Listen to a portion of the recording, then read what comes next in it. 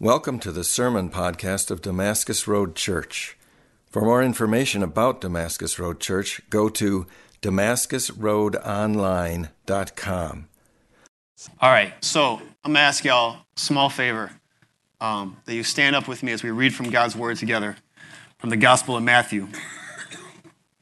We're going to be in chapter 21, starting in verse 33. These are the words of God. Hear another parable.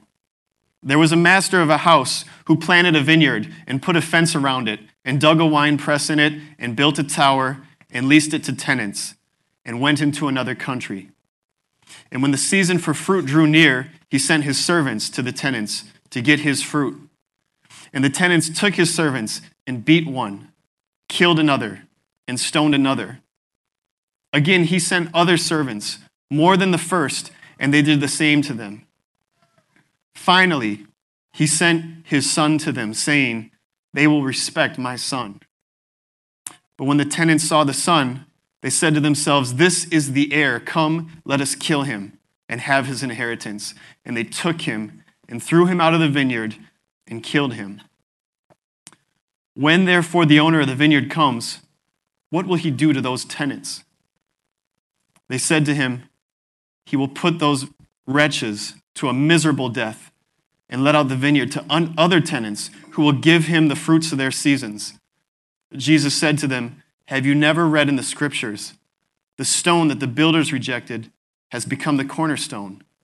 This was the Lord's doing, and it is marvelous in our eyes. Therefore I tell you, the kingdom of God will be taken away from you and given to a people producing its fruits. And the one who falls on this stone will be broken to pieces. And when it falls on anyone, it will crush him. When the chief priests and the Pharisees heard his parables, they perceived that he was speaking about them. And although they were seeking to arrest him, they feared the crowds because they held him to be a prophet. Let's pray real quick. God, we ask you this morning that you would give us ears to hear you speak to us. We ask that you would renew our hearts, giving us a desire to obey you. And we ask that you would give us the grace and strength to do what you ask of this. Do what you ask of us. We ask through Christ our Lord. Amen. All right, have a seat. Thank you. Thank you. So,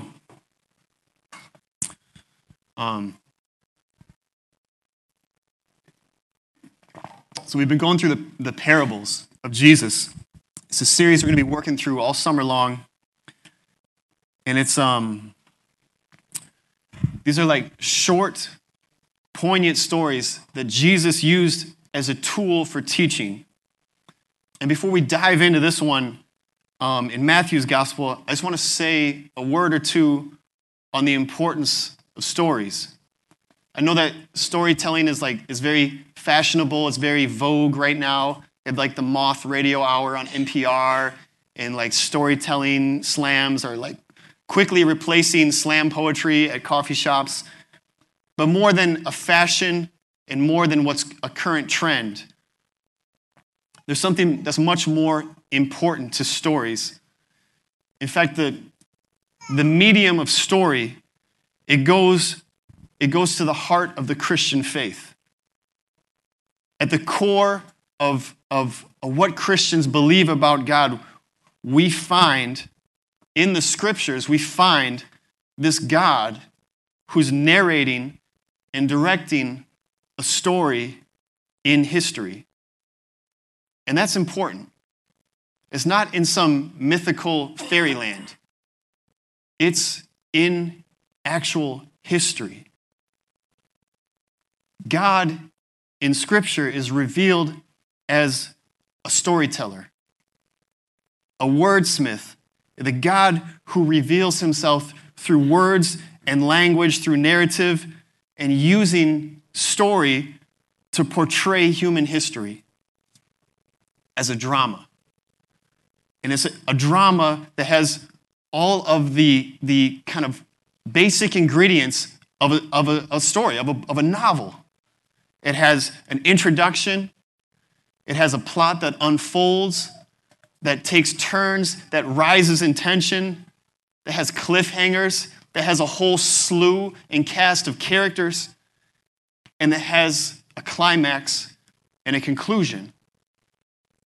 It's in this grand narrative that all of our personal stories, all of our personal histories that seem maybe disconnected and at times incoherent, this is where they all tie together in this grand story that God is narrating. In this shared history, we learn to relate to one another and to our God. And it shouldn't be a surprise that when God shows up in the flesh and writes himself into the script, so to speak, that we find him telling stories. Part of the power of stories, and Shannon has alluded to this, is that they cause us to let our guard down in a way that just lecturing to someone and just giving a speech or information to someone doesn't. Stories can create an impression.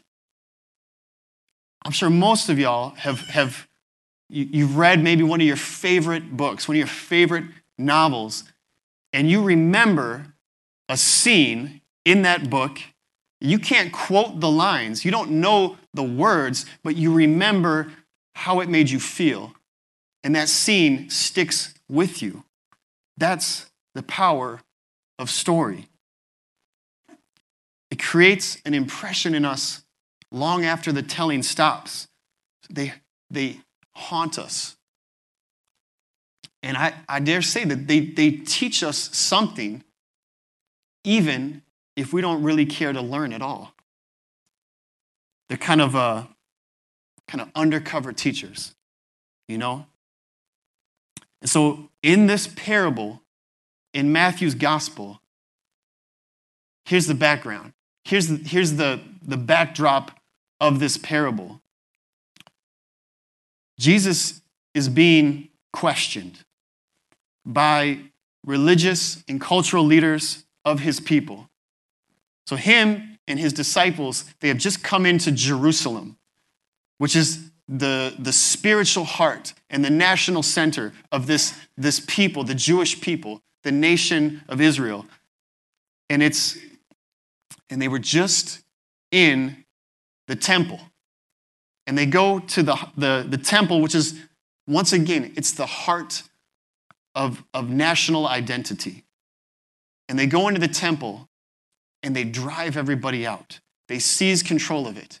And they throw out everyone who's selling stuff, and they drive people out, and they take control, and they attack what's at the center of this nation's spiritual identity. And so the leaders of the people, the cultural and political and religious elites, the priests, the elders, the scribes, they demand to know of Jesus, who do you think you are? Where do you get off? What gives you the right to do this?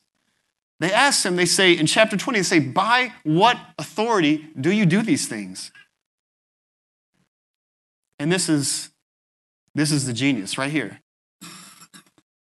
Instead of getting into like a long-winded, detailed, technical, religious, theological dialogue about Jesus' authority, he tells them some stories, which is brilliant if you're trying to teach somebody something and they ain't trying to hear it. Okay? Are y'all with me so far? Okay, good.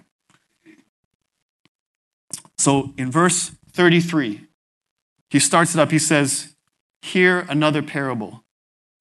There was a master of a house who planted a vineyard and put a fence around it and dug a winepress in it and built a tower and leased it to the tenants. And he went into another country. In verse 33, Jesus, he starts the story of a master who planted a vineyard. You might see a recurring theme. Last week, they were talking about workers in a vineyard. And the week before, we were talking about agricultural themes, about growing, about bearing fruit, about fertility, right? About things that grow and produce. when Jesus begins talking about a master who planted a vineyard, he's talking about the national history and the spiritual history of Israel. He's talking about the shared common history of the Jewish people, and everyone knows it. All of his listeners know that. At least they should know it. You've got the religious authorities who served in the temple.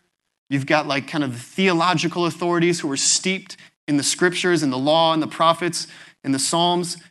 And they've all heard this image before.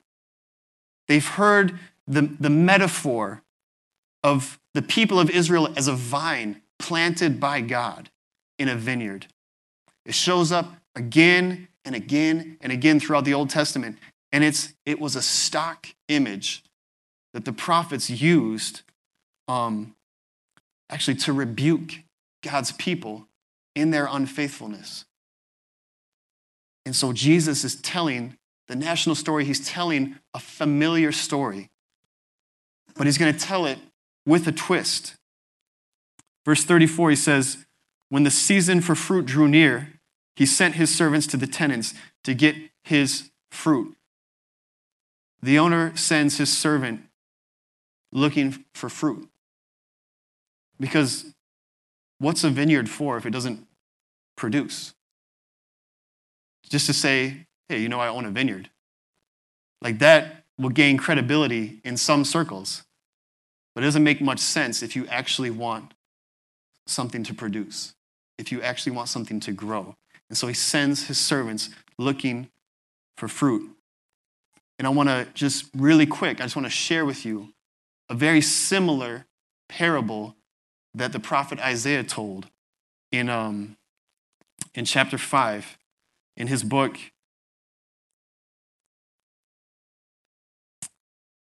The prophet Isaiah says, let me sing a song. Let me sing for my beloved, my love song concerning his vineyard.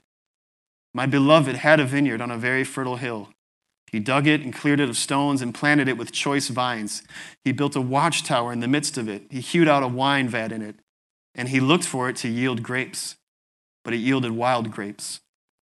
And now, O inhabitants of Jerusalem and men of Judah, judge between me and my vineyard. What more was there for me to do for my vineyard that I have not done in it? When I looked for it to yield grapes, why did it yield wild grapes? I'm going to skip down one verse, and it says that, for the vineyard of the Lord of hosts is the house of Israel, and the men of Judah are his pleasant planting. He looked for justice, but behold, bloodshed. For righteousness, but behold, an outcry. Now here you have one of the messengers that God sent to his people. And he's talking about the discrepancy between what God was looking for, what God was hoping to find, and what he actually saw.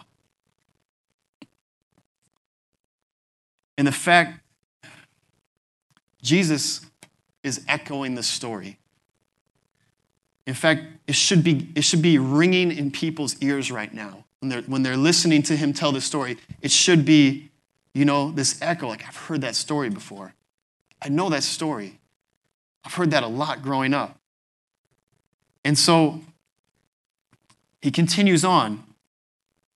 In verse 35, he said, the tenants took his servants and beat one, killed another, and stoned another.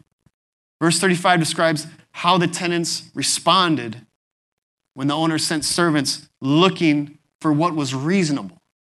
Right? It was reasonable that the owner should look for fruit in a vineyard. It's exactly what you would expect to find. What you wouldn't expect is your servants to get jumped and beat down and murdered. It's the tenants who are acting outrageous in their rejection and treatment of the servants. It's like they're rejecting the owner as well. And in verse 36, we would expect that the master of the house would send some troops to put things to right. But we find something different. Again, he sent other servants, more than the first, and they did the same to him. We would expect the master to lay down the law, to bring in force. But he sends other servants, even more than the first. And if you put yourself in the place of the people listening, their imagination is running wild. If you're listening well, you're outraged. That's messed up. That's really, really messed up. And you're wondering too, what kind of master is this? What kind of owner does this type of thing? The rejection that the servants are facing, they make the most hostile and violent neighborhood in America look welcoming by comparison. And it's crazy because people are probably thinking, they're like, what did that guy expect? What did he expect would happen? That people are just going to like, I'm sorry, I was wrong. Surely now he's going to take vengeance. Now he's going to lay down the law. He's not going to stand for this injustice any longer. And yet, up to this point in the story, Jesus is narrating the national and spiritual history of Israel in a manner that's familiar to them and well known. It's well known. In fact, it's memorialized in the scriptures that God has sent messengers. God has sent prophets to his people again and again, warning them of their sins, calling them back, calling on them to return, to change their ways, and warning them of the disaster that comes from rejecting God.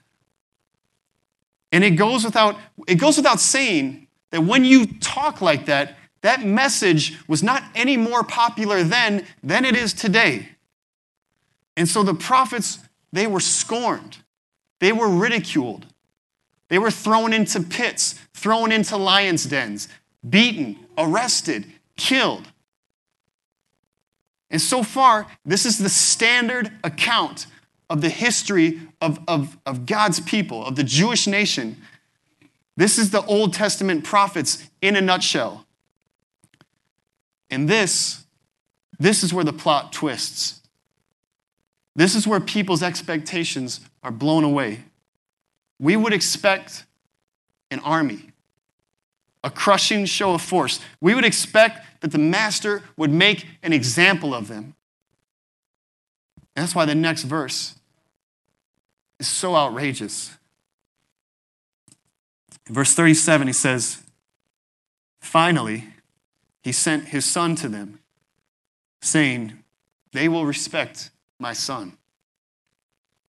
Finally. So Jesus is retelling this familiar story, a well-known story.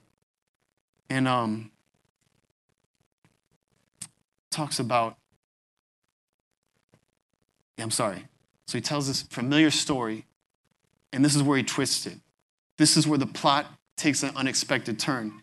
Jesus is putting himself at the center of the story.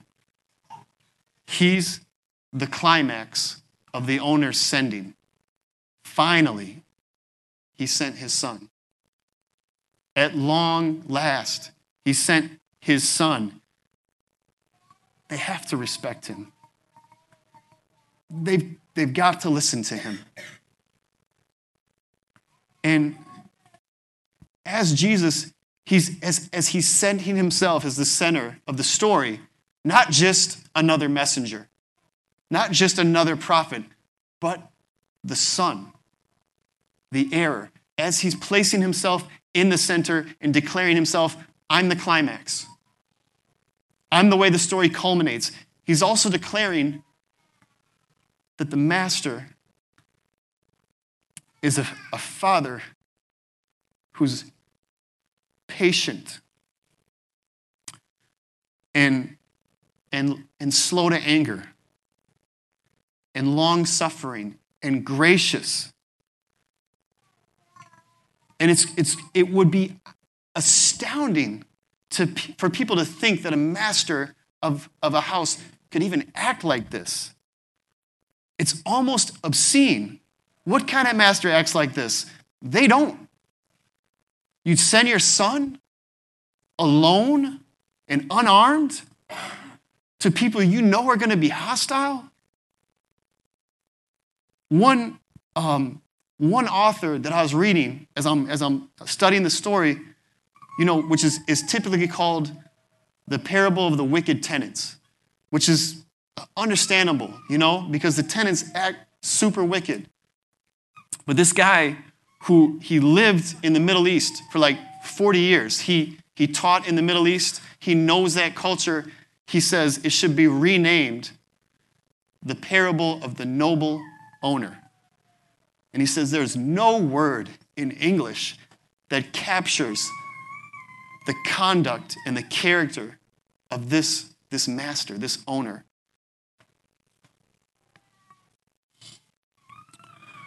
So Jesus shows himself. He declares, I'm at the center of the story. I'm the climax of the story. And he declares he's like the father, the master of this vineyard, the Lord of the house, is a father who's patient and gracious, and he's willing to suffer enormous indignity at a great cost to himself to have reconciliation.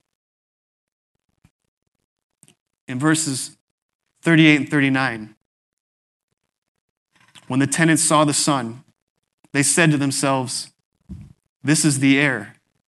Come, let us kill him and have his inheritance. And they took him, threw him out of the vineyard, and killed him. The tenants see the son, and they probably assume that this is the heir, and the only reason that he would come is because the owner is dead. He's coming to claim what's his. If we kill him, then the vineyard is ours. This isn't ethical, but in that culture, it would have stood. They had squatters' rights or whatever. If you could, 3 or 4 years, if you could, establish that you had lived there and no one tried to take it from you, no one claimed that it didn't belong to you, then it was yours. So they're probably thinking, this is it. This is our shot. We're taking over.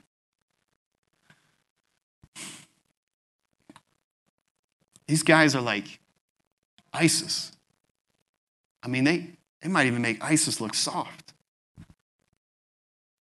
And verse 40, this is the genius of story.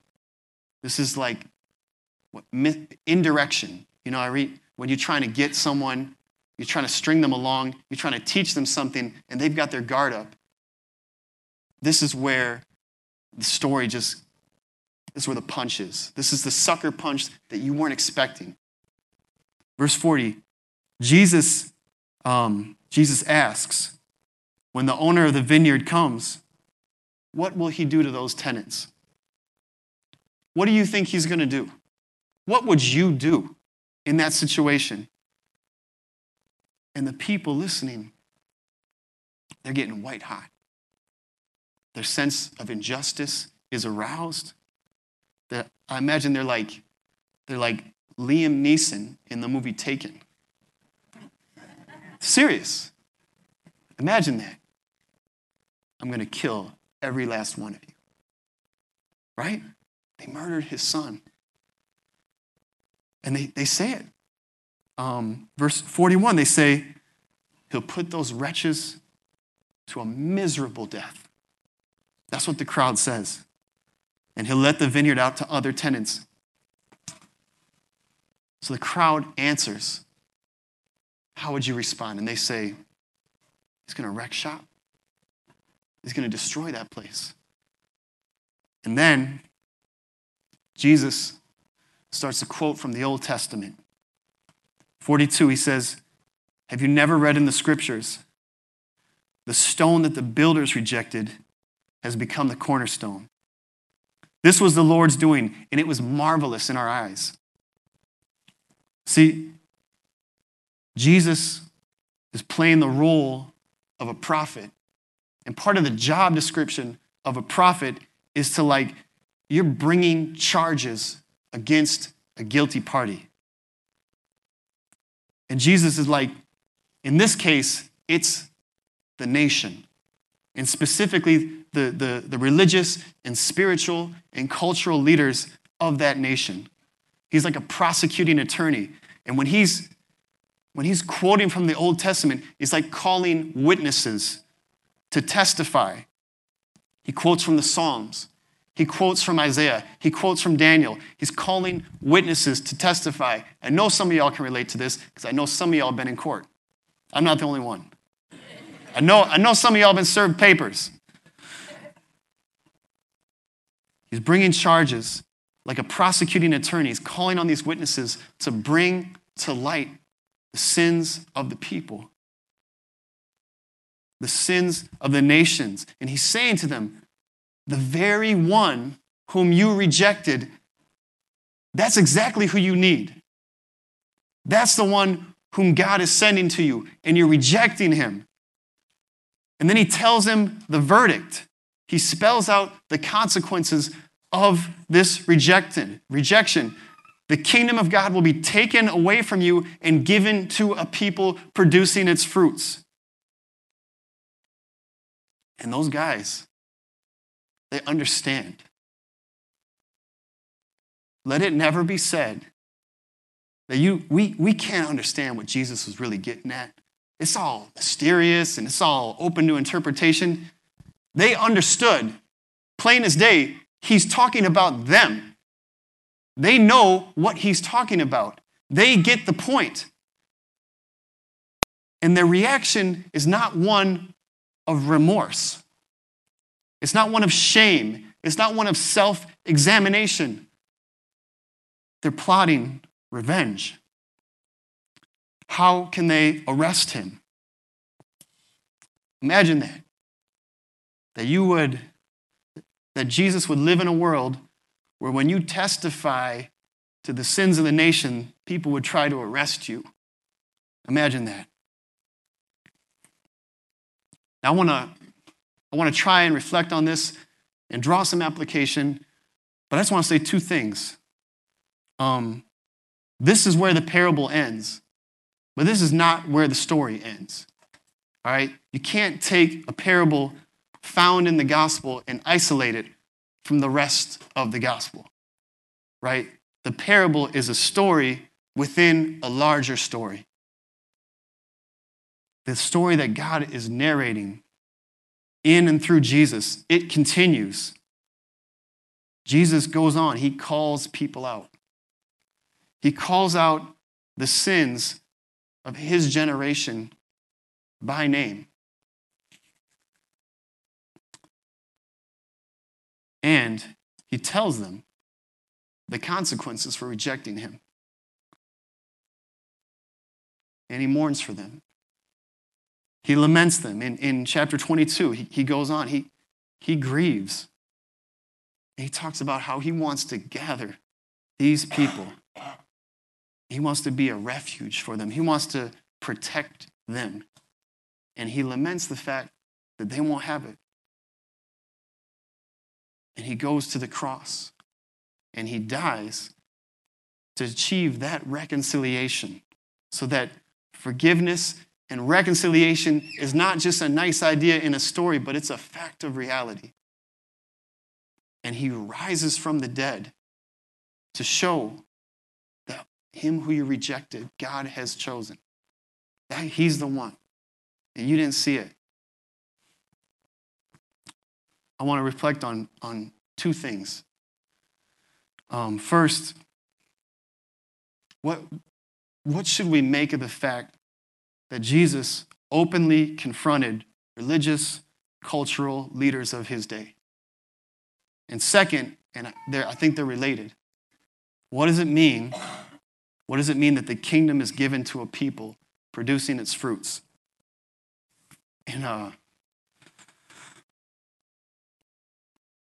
And Let me make a short confession. The reason why I even wanted to preach this parable, why I picked this parable, to be honest, is because I have a recurring concern, a fear, an anxiety, whatever, is that the church, not the church in general, specifically this church, is losing its capacity to speak unpopular truth. And that with that, there's a diminishing capacity to make and to form disciples that bear fruit and that have a credible witness in the world and in a culture that is rejecting Jesus.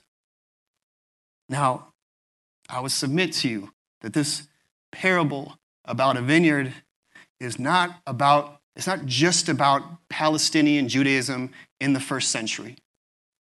The vineyard is not just about Israel or just about the church, but that the story that God is telling is a picture of our common humanity.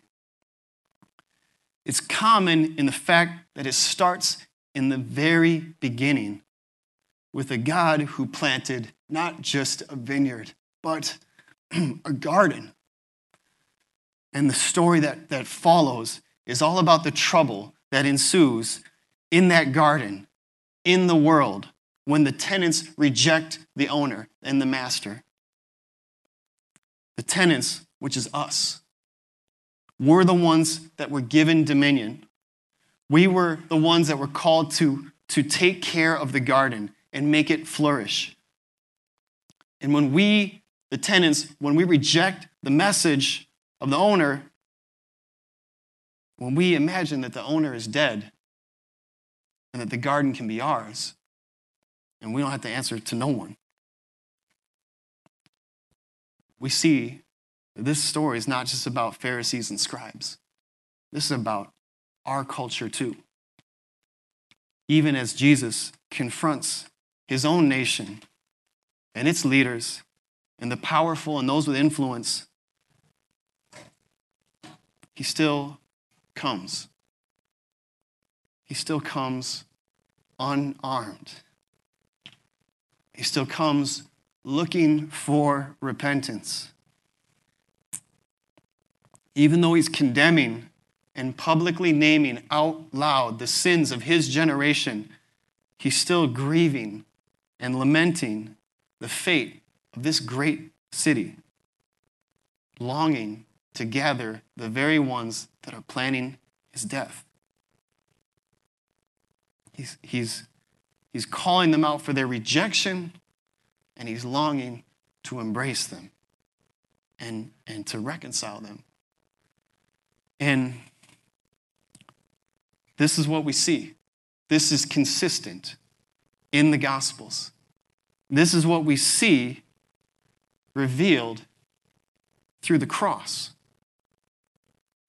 That in Jesus' body, through his death, we see the intersection of the God the Father's holy and righteous and justified anger and outrage against sin and his costly, long-suffering, patient, gracious love that's willing to suffer great indignity in order that the world might be reconciled through him.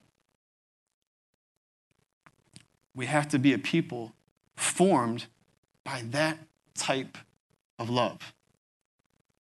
I think that's what it means to be a gospel-centered church. That means we don't get to stand back and point fingers and say, it's all them. It's those wicked sinners out there. We don't get to do that. It's all their fault. We don't get to say that. But it also doesn't mean we get to sit back and be quiet and say nothing and be timid and quiet. I don't think it doesn't suffice for us to act like everything's okay, for us to be afraid to speak. And it's just an ongoing concern of mine in the midst of massive cultural upheavals, that there's literally too many to name, that I haven't heard a peep about it. Not a peep, not a word about it. And there's plenty of words going back and forth. There's plenty of venom in public discourse. There's plenty of people slinging mud and pointing fingers and laying blame. And I get upset that it's the loud, arrogant, ignorant fools that have syndicated talk shows or whatever. They're the ones that are getting heard. I just can't believe that God hasn't given any wisdom to his people. I don't think our silence serves to teach us how to have a credible witness, how to make sense of a world that's in the midst of losing its gosh darn mind, and how to show Christ likeness to people in a culture that's rejected the Son and acting like the owner is dead. Jesus he's not just launching invectives at people. You know that, right? He's there. And this is where the second part comes in. It's not just words. We're in a culture where talk is super cheap. Everyone's got words. Everyone's got rhetoric. Everyone's got a blog, a podcast, a YouTube channel. Everyone's got words. What Jesus is putting on display is he's there, and he's forming and shaping a community of people that he calls to himself. And he says, I want you to embody something different. He's not just launching verbal assaults on the cultural elites. He's not just going on to a tirade about the sins of his culture. He's actively pouring into a community to be distinct, to provide a credible alternative. That's where the second part comes in.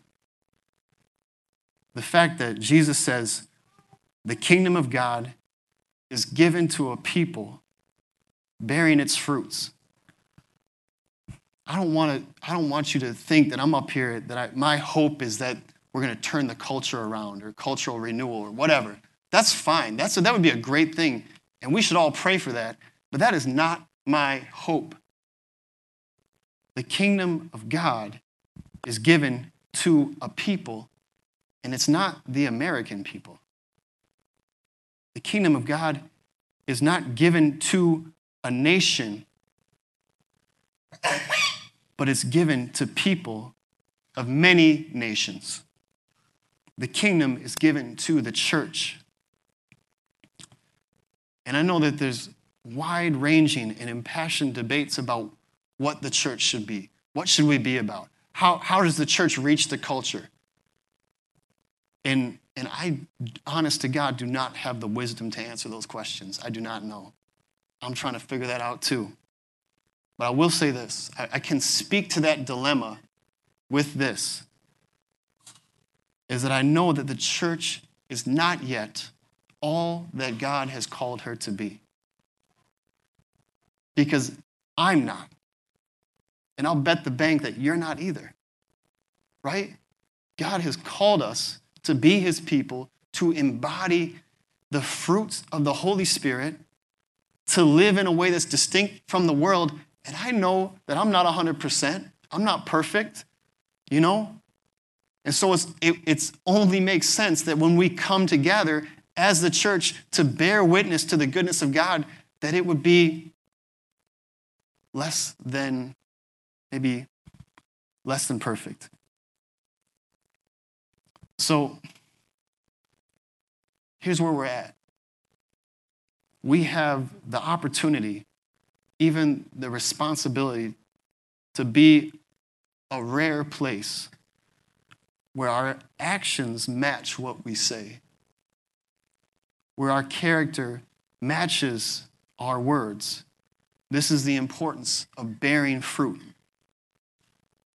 It's not only does it make the gospel story compelling, I would say it's the only way to make it credible. When those who are telling the story are also embodying the story being told, like Jesus. That we get the opportunity, by God's grace, to provide a credible alternative. I'm going to give you a few examples. And I'm asking y'all to spare pitchforks. Jeannie was up here maybe a month ago talking about her work and the work that's going on fighting against human trafficking, which is that's an outrage. Anytime that people say, I could never believe that God would ever experience anger or wrath, do you not know that women and men are violently abused and exploited against their will, and that these men think it's boosting to their ego? They think they're powerful. How could God not be enraged? The church, we gather around, we celebrate that. We throw our support behind that. But the fact of the matter is, if dudes in the church are looking at pornography, which is one of the leading causes of human trafficking, then what does it matter what we say if we can't provide credible alternatives, man? And why would we not talk about it? You know, I was talking to a sister, not my sister in the faith, and we were talking about gender. We were talking about gender roles and what does it mean to be a follower of Christ, male and female, and how to provide a robust understanding of that. And I was frustrated because I'm like, I don't know how to answer that question. And part of that frustration is we are past the stage of questioning traditional gender roles or even understandings of gender. We're in a culture that is actively deconstructing gender and eradicating it. And I don't think it doesn't do to sling mud and to vilify people if we don't have any compelling alternative. I need to understand that. I got sons and daughters. I want to know. I didn't go to seminary, and I shouldn't have to. We shouldn't need anything other than the kingdom, the vineyard, and the fruit that God is bearing in the midst of his church. We live in a culture where the only constraint to legitimate sexual exploration is consent. And we know, and we hear that even that is routinely violated.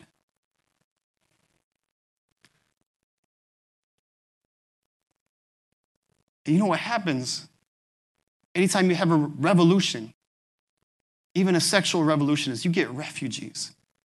You get people that are burned, that are wrecked by that live in the wreckage of that, and they're looking for refuge. And if the church can embody an alternative to a culture that's trying to seek out this transcendent fulfillment in something that was never meant to give you that. And so it bothers me personally when there's dudes in the church that are sleeping around.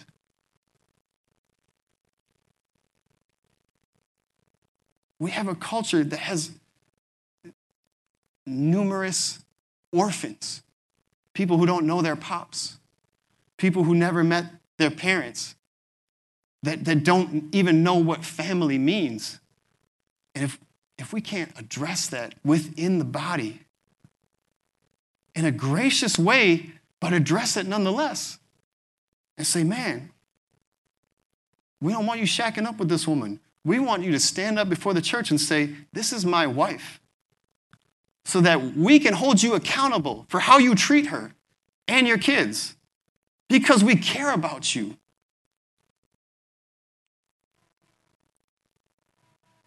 I guess what I'm trying to get across is this.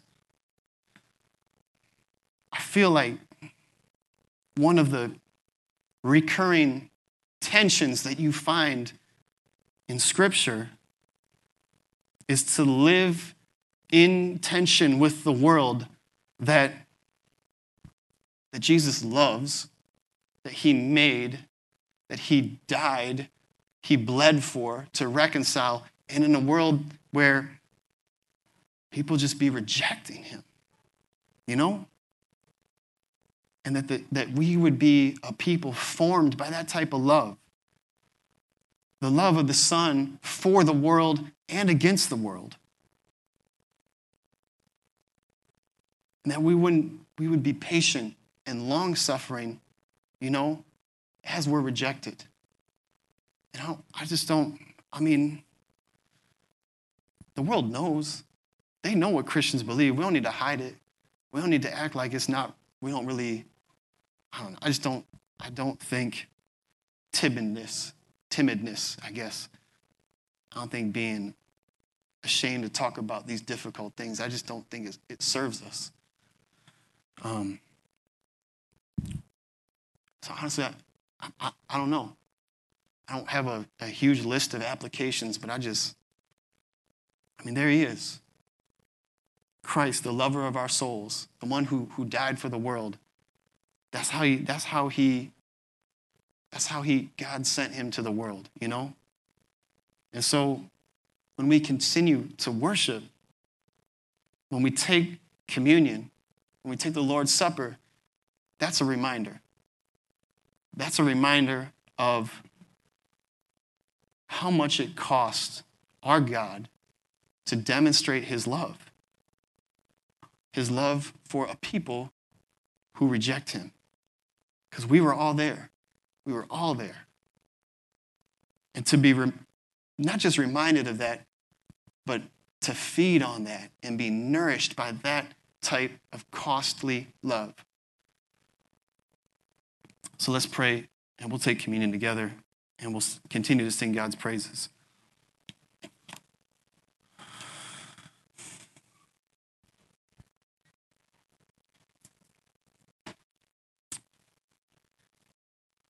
God, we know you, and that's only by your grace. We see you, Lord, and we're compelled and we're drawn to you and we're captivated by your goodness, God. But the world draws us too. And we feel timid. We feel afraid. We lack boldness. God, we pray that you would give us boldness to speak with grace and with clarity concerning your kingdom, your character, your gospel. And we also pray, God, that you in our midst, through this body, we pray that you would bear fruit in abundance, not so that we could look down our noses at the world, but so that the world would see and say, there is something to this people. And I want that. I want that you would draw a people to you. You would use your church for your glory. This we ask through Christ our Lord.